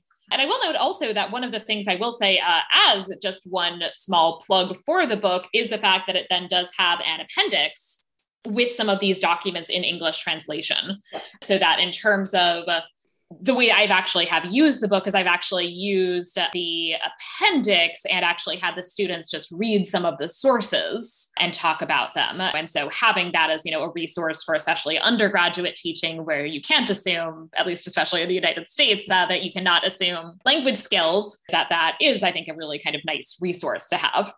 Definitely. And I don't want to trash the book at all, because in 1986, there's just been a lot of research done on late medieval monasticism and precisely on these kind of documents in terms and context of reform. And so if I had found these sources 40 years ago, if I had been alive, I possibly would have all written the same book, because it's just so cool. Yeah, and it is one of those books that is clearly she was really excited by these documents, which she was right to be, because they are really fascinating. Yeah. And so I think it is really interesting that we can kind of see the ways in which at least the kind of narrative presented by the documents of Benedetta's life is something that is very, very clearly used in the film, but with these occasional just kind of added sensationalizing touches. So the fact that, she, is talked to, she has talked about in the film is, her mother had this difficult childbirth. She was very early in life vowed by her parents. A vow was made by her parents that she would eventually, join a convent, that she kind of had at least, or she kind of reports at least, or it is reported that she kind of had these sort of early experiences in life of these miracles and of these kind of vision, of these kind of almost like early visionary experiences. And so it's interesting, if I'm remembering correctly, there is kind of patterning that there are exceptions to this, but that often, if I'm remembering correctly, male saints are more often represented as having had a conversion experience, and women saints are more often represented as having had a kind of lifelong vocation. Yeah, a life that was already mapped out early to. Yeah. So this is it's very, her story reads very much like a typical saint's vita. Right. There is some sort of pain in the beginning, the difficult childbirth, and then very early on, she was always meant to become a nun, and this is not only external but also internal, because she's like this saint. Yeah, she starts to have visions when she is 23, which, she is reporting. It's in 1615 that she starts to have this kind of experience of intense pain. And one of the other things that I do think is interesting, which I think does make sense to some extent, is that the film really compresses the timeline, so that it has basically Benedetta's entire journey from the beginning of her visionary experiences to becoming abbess, to then being deposed and, imprisoned. This all kind of seems like it takes place in the film over the course of maybe a couple of months. Mm-hmm. Whereas this is a decade, basically, or near to a decade, and includes also these kind of multiple different moments where we're kind of seeing both a lot of interest in her and a lot of apparent respect for her visions within the convent, and of people like Father Ricordati and Cecchi and these men around her as well. So this clear interest in her visions, and then these kind of episodes maybe of investigation and questioning and challenging. There are these things that come up as being problematic, there's a kind of investigation that Cecchi carries out in 1619. And so this is the kind of first document that we have surrounding Benedetta, I believe, is this first investigation. And it's interesting in terms of the kinds of things that come up. So we already talked about this sense of her wanting more attention than was considered to be normal. And one of the kind of big episodes that seems to have to some extent prompted this first investigation, based on what we know, is that she has this mystical marriage with Jesus, which is, in itself, not at all unique, but that she essentially requests this really elaborate marriage ceremony that involves a lot of pageantry and decoration, and that they are supposed to kind of sit there and watch while this ritual is enacted, though of course they're watching and they can only see Benedetta. And they don't see, Jesus. And I can't, maybe like the Virgin Mary and Catherine of Siena were also supposed to have like guested and made some kind of appearance as well. And so there's all of these, central participants in this drama and ritual that, they're just, seeing Benedetta kind of walking around, through this kind of weird pageantry that just everyone's like staring at her. It sounds like an awkward wedding party. Right. Yeah. Lots of VIPs, but only the bride can see them. Right. And it does have like this like intensely bizarre experience that you can kind of understand why, after having this intensely bizarre experience of being in attendance of something like this, that people would begin to raise some questions. So at this point, questions are raised. There are also then some kind of interesting things, a ring miraculously appears on her finger as things come up later. A ring miraculously appearing on one's finger might mean that one drew a ring miraculously, not so miraculously on one's finger. But that, essentially initially it seems like, they have this investigation, but then basically there are still some concerns, but she ends up being reinstated as abbess. So, and this is in 1619. And then in terms of the kind of drama of this convent, it is in the following year that the Pope issues a bill which responds to the Theatines' petition to actually become a fully enclosed convent. And they do so. And at this point, Benedetta is still kind of functioning, or again, kind of functioning as abbess. She does, in fact, after this, she pulls a Jesus. Right. This is coming out of our sources, this like weird episode. And again, this is one of the things that I find so interesting, right? Is that it like has all these weird details that I do like, in the sense that I often find that these stories that are just, completely made up and have no connection to historical reality, I often find they're not as interesting as the really kind of weird and fascinating things that we find out and read about the Middle Ages. And so mysticism is such a great well. Yes, exactly. It's like, I find it really interesting that a lot of, there, as I said, the timeline is compressed, and there's, moments certainly where things are sexualized and sensationalized in ways that go beyond what we're actually kind of seeing perhaps in these reports of her visions or visions in general. But a lot of these details are really very much coming from, real things that she claimed occurred in terms of visions that she had. Or, as I said, even this death and resurrection, which is weird that this is something that was alleged. Yeah, maybe there was also, kind of the problem. It was a little over the top already in 1621, right? I mean, like she pushed it too far. Yeah. Or, which is kind of all relative, because of course, Catherine of Siena also pushed it rather far when she communicated with the Pope and told him like, move yourself back to Rome, etc. So you could also, but, when she intervened in politics. And you kind of have to wonder with Catherine of Siena, to some extent, it's that like she sort of conveniently dies, and to some extent that kind of cements almost a kind of reputation.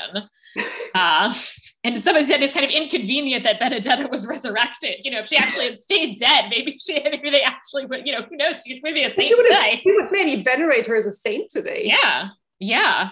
Catherine of Siena is a saint. So yeah. Catherine of Siena is a doctor of the church. Definitely. So if she had, taken a little more of that poppy seed, Benedetta maybe also would have made it to sainted. But no, she resurrected.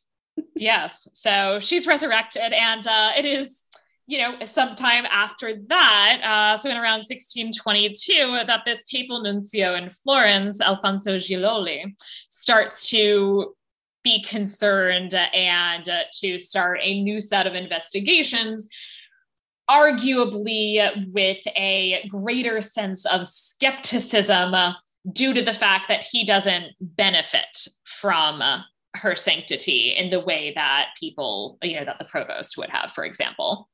Right. They're concerned. And so I will note that the peephole actually does make an appearance in reality, or in at least, the sources as they represent events. But that in the film, of course, we need the peephole to be used to witness, again, the most sensational episode possible, our Virgin Mary dildo scene. I love that in the actual sources, the real thing that's witnessed through the peephole is that she has claimed that Jesus, makes her give up, meat and milk. But that she really is into, and you can't blame the girl, salami and mortadella. And so they witness through the peephole her just chowing down on some salami. Yeah, and at the same time, this in the movie, so much more innocent. But it does beg the question: why are there peepholes in convents? Right, especially because I feel like the building is presented in terms of. So here, I feel like the implication is just it's kind of a crack in the wall, but in terms of the sense that I have of what was actually happening, this is a pretty new building that they actually kind of built a new kind of physical space in, I think, 1620. Mm-hmm. So why are they building this? Why are there these cracks in the wall already? Yeah, this isn't a great sign that there already are these cracks in the wall. Things aren't going well. Yeah, but so we do have our real peephole and our secret and our salami. Yeah, our secret salami. And I wish that scene was in the film. We're just chowing down on some salami. We also hear that there's apparently a bit of a family history of having some kind of episodes which are thought to maybe be demonic possession. So that's maybe also raising some red flags, and also the fact that she's a little too enthusiastic in disciplining the other nuns. So that this is where that episode with Christina's flagellation is coming from, where she did kind of do something quite like this, and but that this is something that at the time was probably something that was within the convent itself might have kind of functioned to reinforce her authority, but then kind of gets brought up later as problematic. And well, we have our investigation continues. It is at this point that then, at least according to the source material, we have this confession that's made by this woman, Bartolomea, who had been kind of set as Benedetta's companion due to her essentially kind of combination of visions and illness. And that this claim is then made of this sexual relationship, which is, I would say, even in some ways, even kind of more intertwined in the account and the sources with these kind of allegedly spiritual experiences that it seems as that Benedetta basically kind of claimed constantly that it wasn't actually her, it was this angel Splenditello who was the one actually doing anything. Which kind of is a smart move, right? Yeah. Because this makes her innocent. So yes. I mean, the only one who confesses to any wrongdoing is Bartolomea. Right. Because she doesn't have an alias who was having whatever they were having. While poor Benedetta, it was never her. Right. And if, we do, and also I think interesting in that, if this was a real relationship, that was, or real kind of acts that were actually, to some extent, even that were actually happening. Also then, however, smart move by Bartolomea that she very much kind of presents herself as having been kind of forced into this. Right. So, yeah. So nobody's to blame, really. Right. That's why nobody can get burned at the stake either, actually. Exactly. So that's why, they, even if they had wanted to, because Bartolomea regrets, and which is repenting, so no burning needed here. And Benedetta never did anything. If anybody did anything, then it was Splenditello, and you can't burn him, so no burning going on.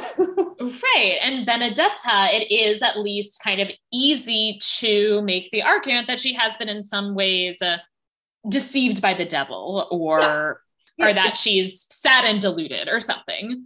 Whether the devil or Jesus, it's not her.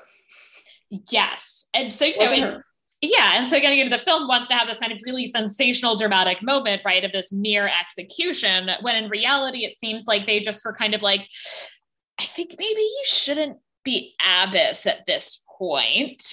And it seems even like she did die at, at 70, 71. She died in 1661. The note says that she died after 35 years in prison. Brown makes a lot of this as kind of saying that there must have been like a 2-year delay in terms of her actually being kind of imprisoned. I kind of wonder if it's just that 35 is a convenient round number. Yeah, or maybe, since we only have these trial documents, we don't know what happened afterwards. Maybe they were like, right. After the second attempt, they were like, okay, so you can't be abbess, but if you're quiet, you can just live your life in this convent. And she might have tried something again. They were like, okay, fine. We gave just started acting up again. Out, so. Yeah. But we don't know. Yeah. We don't know exactly what happened, but we do certainly know that no attempt was ever made to execute her, and that she lived out her days in the convent. Mostly, it seems like probably in sort of a kind of greater degree of isolation, but not executed. Not executed. The pre-modern era was violent and everything, but even they didn't execute just all the time and for the fun of it, because right. I mean, they had their limits, right? Yeah, and so they did. They had laws too. Yeah. And so this was clearly somebody that ultimately it seems like they basically just decided, like, basically we don't need to execute her. Like, she's clearly kind of just like deluded. Maybe she's doing this for attention. I don't know, but she's not like a real heretic. Like, let's just kind of move along. Yeah, let's just bury the scandal. Also, there were people who did believe in her. So, and they continue to believe in her. So the church was also usually aware of, of avoiding mala fama. So, you don't want to, so the idea of burning somebody, executing somebody, like, you don't want to get the people too angry. So it's kind of also more a realistic and pragmatic move of, let's forget about her. Let's make people forget about her. Right. Because something like Joan of Arc, right, where she was in fact executed as a heretic, and then several years. Yes, exactly. That then a number of years later, then they're like kind of like, oh, our bad. That's not really something that you want to have to do too often.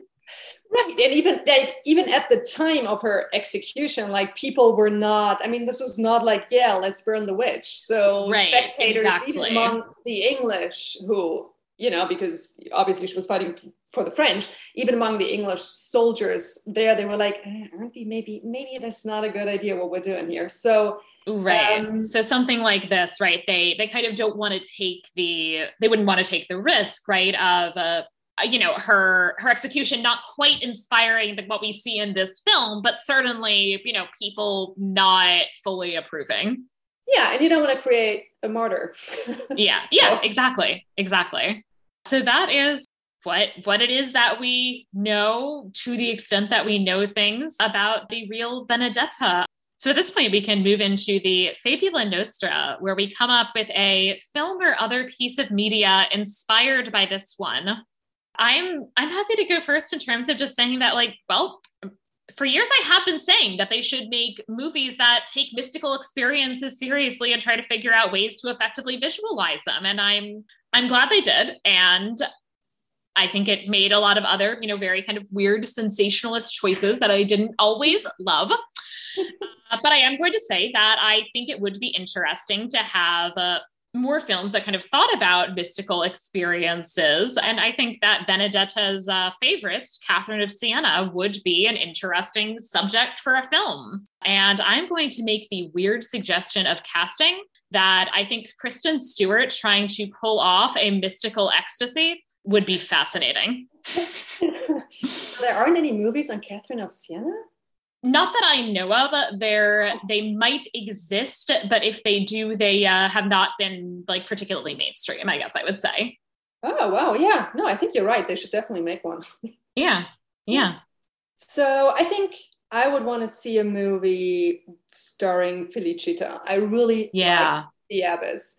I'm usually not a great fan of historical movies because most of the time I get in a really bad mood and be like, oh, they got that wrong. They got that wrong. Yeah. And often I don't like how they depict women because they're, they're not these they're often depicted as subordinate and, this patriarchy, etc. And I think especially abbesses, or, like they lead this convent, they have to take care of the economy, they have to feed these women, they have to guide them spiritually.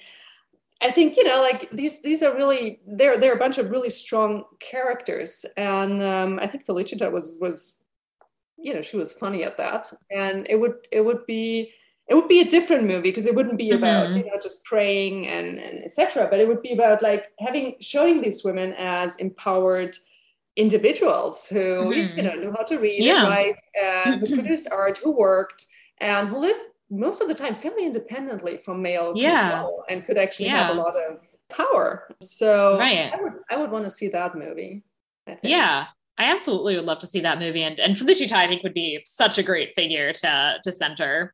And she really does have most of the best lines in the film. Yes. She was my favorite.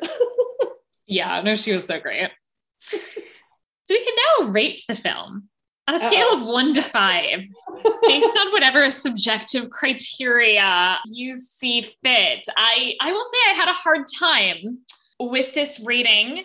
I ended up settling on a 3.5, in part because I appreciate, as talked about, the kind of efforts to depict mysticism, the interest in religious culture and devotion, and the fact actually that I tend to often give films I cover on this podcast points for not being the usual, this movie is very gray and everybody has swords.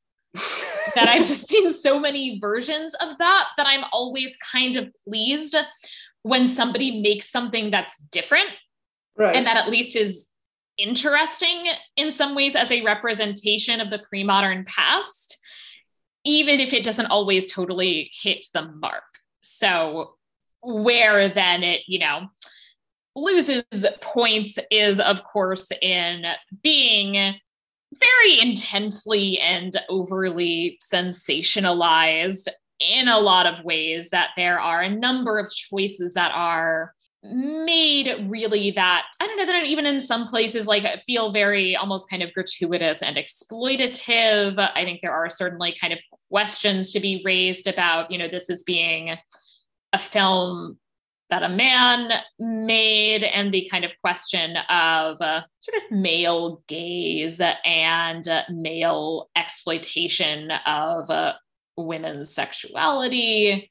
So I definitely have some mixed feelings about this film, but I will say overall, I'm glad that I watched it and have enjoyed talking about it, and really was, I would say, fairly engrossed watching the film.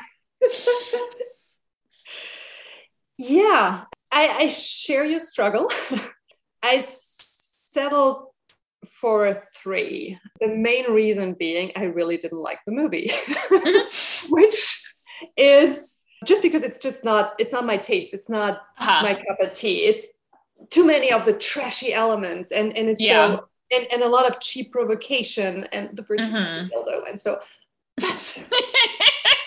and there's a big but, is that I have to grant it to Paul Verhoeven that he addresses, in this movie, he addresses a number of really, I think, interesting issues, and that are very much worth addressing. And many of them, I don't know what it's like in the US, but I know that many of the topics he's actually addressing are big topics in Europe about the contemporary church. So one is definitely the question of women in the church. There's a big movement, but actually it's making the mainstream press, called the Mary Too movement, women who lobby for more influence in the church. Another big movement is addressing sexual abuse.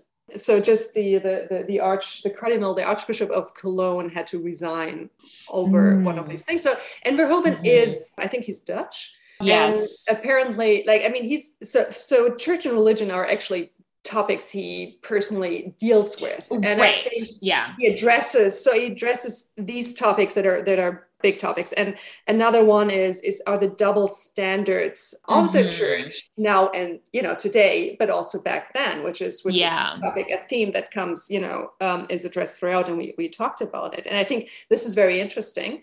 And I really appreciate, he has a deep knowledge and understanding of both church history, of religion, of all of that. But watching that movie, it makes it very easy to actually overlook all these very legend themes. Because, you have the sword-swinging Jesus, and you have I don't know how often we refer to the Virgin Mary dildo, but I mean, but it's just, so, and it's... It kind of detracts in some ways, right, from the things that are done so well. It's very, trashy and even splatter scenes. So... so what makes it actually, I wouldn't even say a piece of art, one that I don't like, but still a piece of art, I can recognize that, is that you can watch it on several levels. You can just watch it as, some stupid, superficial movie, or, as, a movie that actually has a message. And I very much respect that. And actually, I think that's great. It's just not my taste. So that's why he gets all the points for the intellectual depth, and then he loses all the points for the Virgin Mary dildo. And then it haunts me. It has been haunting me.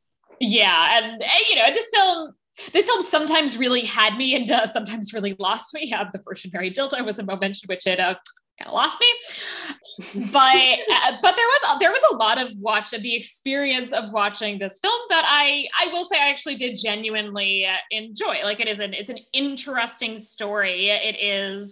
If the idea of this film appeals to you, I would say it is definitely worth a watch.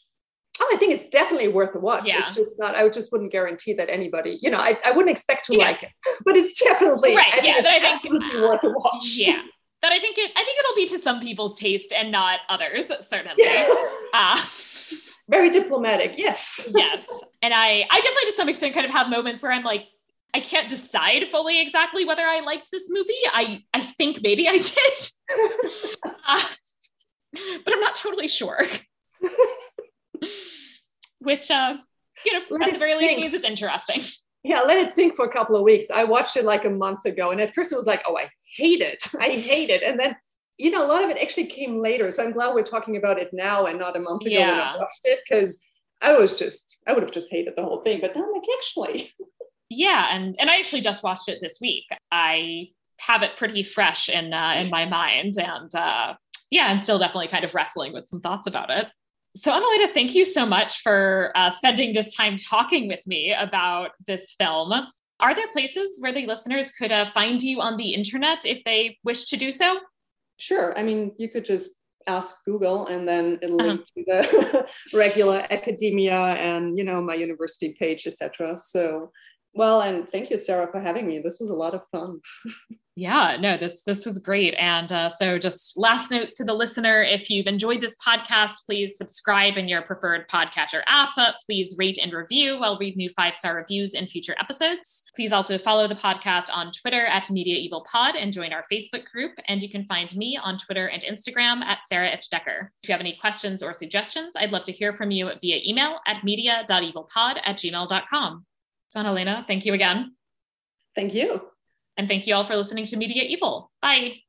Des accusations extraordinaires exigent des preuves extraordinaires. Je ne sais pas comment Dieu fait arriver les choses. Je sais seulement qu'il accomplit sa volonté à travers moi. Tu dois faire des aveux complets. Sagaz! Renonce à ta vanité. Bravo! On ne comprend pas toujours les instruments de Dieu. Peut-être a-t-il mis Benedetta en transe, ou bien Dieu nous a envoyé une folle qui débite des sottises pour servir ses desseins.